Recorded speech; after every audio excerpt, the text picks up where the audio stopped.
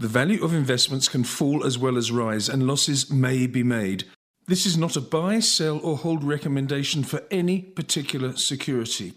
I received a piece of work from the desk of Philip Saunders, Director at the Investment Institute at 91 in London.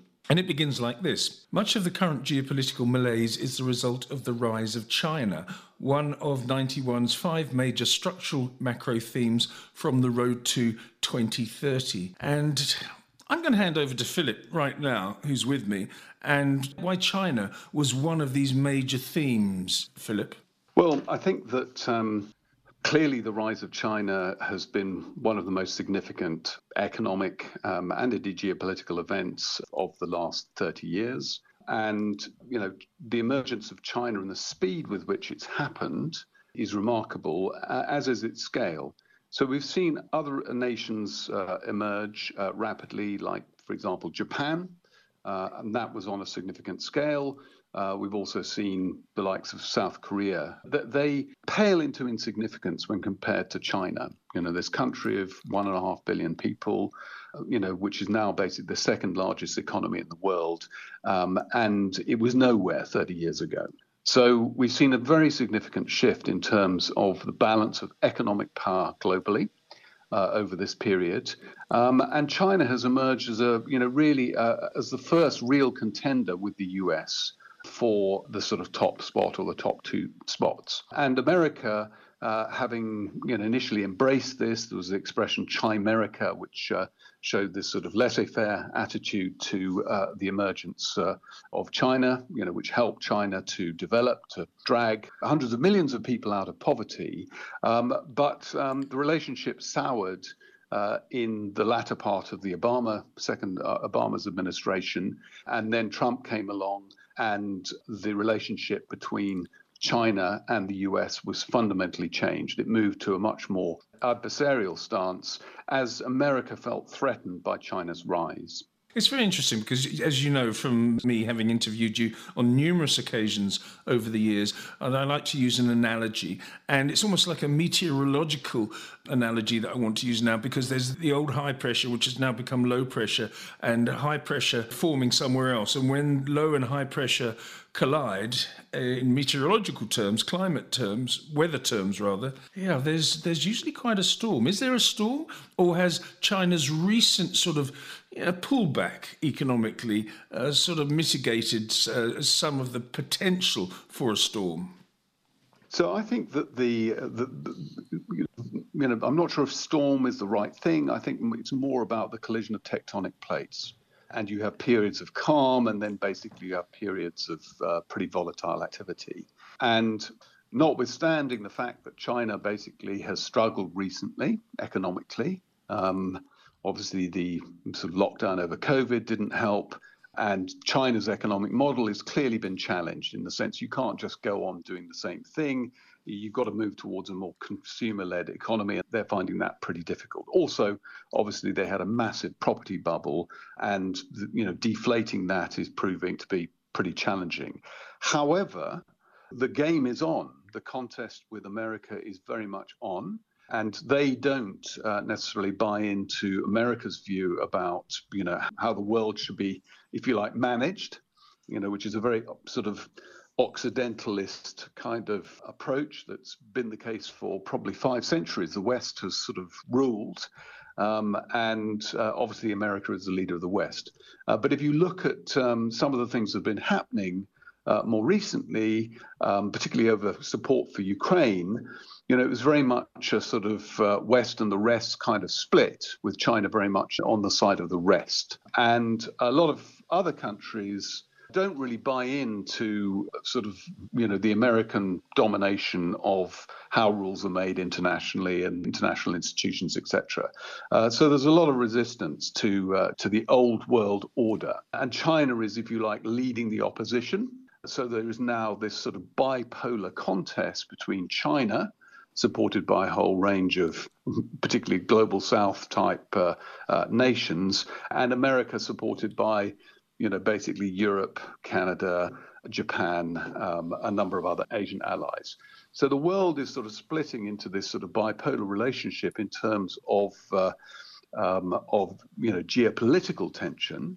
But the split is more bipolar at that level than it is at the economic level, which is more complicated and clearly moving to a much more sort of multipolar kind of environment. Why is China siding itself in the Ukraine-Russia conflict as it seemingly is? Is it because it really believes that Russia is right, or is it just trying to stick it to the United States and Europe? So I think that China's position vis-a-vis Ukraine is that they, obviously claim to be neutral, but they clearly have a sort of Russian bias. And without Chinese support, particularly economically, this thing probably would have been over by now. But China has been sort of careful to sort of play things by the book. And so there's been a lot of sort of, not necessarily support in terms of military equipment, but it's been support nonetheless to sort of allow Russia to remain in the game. However, actually what's happened is that Russia was already in China's camp before the conflict arose. And in fact, actually, I think sort of Putin, has assumed their support. And it certainly suits China to have a weakened Russia that is extremely dependent on exporting what it produces, which is predominantly sort of oil and natural resources, to China. And so therefore this, ending up in a situation of Russian vassalage is great news for China because it allows it to increase its dominance of the Eurasian sort of area, and it provides a source of raw materials that can't be cut off by the US Navy just arriving in the Malacca Straits. So there's a strategic element to it as well. Is energy at the core of that? I noticed the World Bank has recently, last couple of days, come out with a prediction that if the Israel-Hamas conflict continues, then oil could go to $150 a barrel. And, we saw a spike to $121 a barrel when Russia first invaded Ukraine. So is oil and gas at the center of this for China? It's a significant strategic interest of China's. China wants to secure supplies that can't be interrupted to itself. It's a massive energy importer. Obviously, it's engaged in a significant drive to build out its renewable power, particularly nuclear power, in order to reduce its energy dependence on importing energy. So for the time being able to import more Russian gas and oil suits China because it makes its supply of those commodities much more secure than is currently the case. You talk about tectonic plates, and it's very interesting. The first sentence in another paragraph in your piece says here, recent events have accelerated the move towards a more multipolar world. Washington consensus-style globalization is waning as regional trade booms. So it's almost as though there's going to be lots of little regional centres rather than, as you said in the first sentence, a globalized world. Yes. So I think that, the previous Washington consensus environment was globalization on America's terms. So it was great because America could sort of import cheap stuff and sell high value added stuff to the rest of the world. And that's frankly been fantastic for America. Now, I think that, we've already seen this sort of move towards much more regional trade with the rise of China, which is fundamentally reconfigured, obviously, trade internationally because, across Asia, Japan, America used to be Japan's sort of major trading partner sort of 10, 15 years ago. Now Japan's major trading partner is China. And the same can be said of, a number of most countries across the Asian region.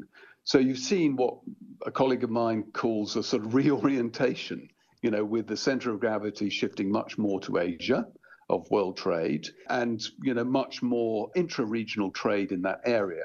And the same thing's happening in other regions. Obviously, you've got China's trading relationship with Africa, for example. You've got the emergence of India becoming sort of much more important pretty rapidly in global trade. And of course, you've got, trading relationships between Latin American countries such as Brazil and China. I mean, if you look at Brazil's exports of agri-products, they've gone through the roof. And, even with the Chinese economy in a period of weakness. So the patterns of world trade are shifting and they're becoming a lot more regional. And globalization is taking on a different hue. And the Chinese are very well positioned in this sort of context because, they're obviously a major trading partner with all of these countries, particularly across the global south. And they produce the kind of goods that developing nations need. And they provide them very cost effectively. So it's things like Huawei for digital infrastructure, for example. China has emerged as the world's largest auto exporter, and this is predominantly EVs, an area that they dominate. So I think globalization, in its traditional form is dying, i.e., Asian nations exporting cheap stuff to America. Yes. You could say that actually global trade is very, very much alive. It's just much more of it's happening on a regional basis or a south-to-south basis. Yeah, and we haven't even mentioned the Belt and Road Initiative of China, but that's for another podcast. You say the new five-dimensional world of debts, deficits, declining demographics, decarbonisation and deglobalisation implies inflation will not fall back to previous levels, and we will likely live in a world with moderately higher inflation and higher costs of capital than was the case in the post-global financial crisis period. That's quite a statement. Yeah, and I strongly believe that this is likely to be the case. So, the West's response to the emergence of China is really sort of being seen in, the shift in, the political landscape in Western countries, many Western countries.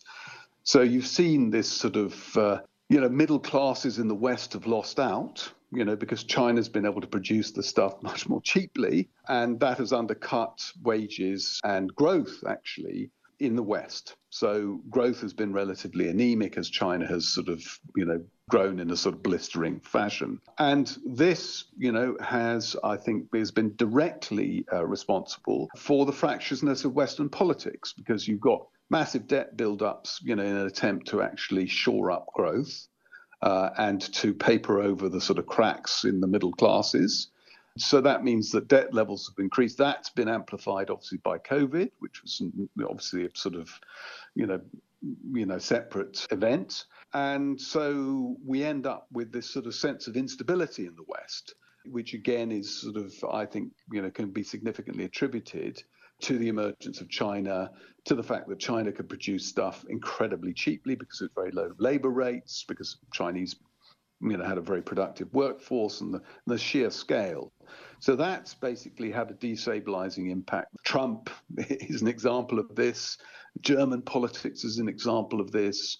UK politics, again, basically is sort of messy. So we're dealing with the consequences of, this, the emergence of China. And I think people don't really see it like that, but that's what's been going on.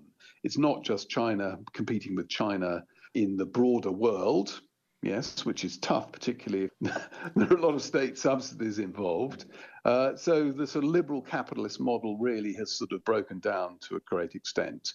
And we're sort of trying to feel our way to sort of understand how we're going to compete in this new world. Yes, indeed. I normally end on asking you what that means for your investment strategies at 91, but I think it's too complicated to do that and probably not appropriate, as this was a geopolitical podcast. You do end by saying that the dollar is still going to be the world's currency, the world's store of value, along with obviously traditional assets like gold, for example. And is that your passing thought?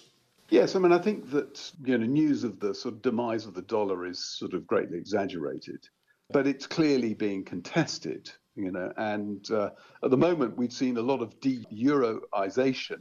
Either use of the euro in trade has collapsed, but the dollar's position, I think, is pretty strong. That's not to say that the dollar can't weaken. The dollar's been in a massive bull market for the last 7 years or so. And, as and when US interest rates peak and recede, then I suspect that the dollar will, enter a sort of cyclical bear market.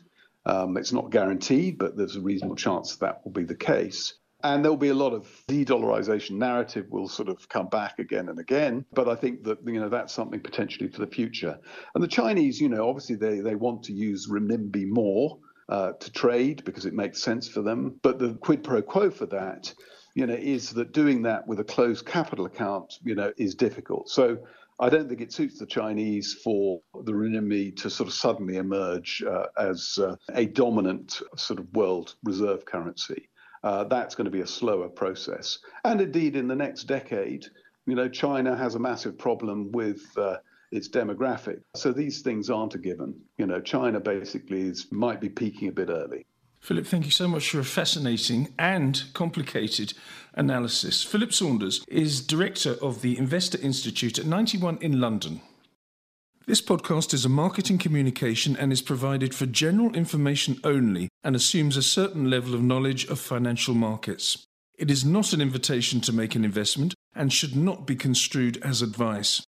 The views of this podcast are those of contributors at the time of publication and do not necessarily reflect those of 91. In South Africa, 91 is an authorised financial services provider.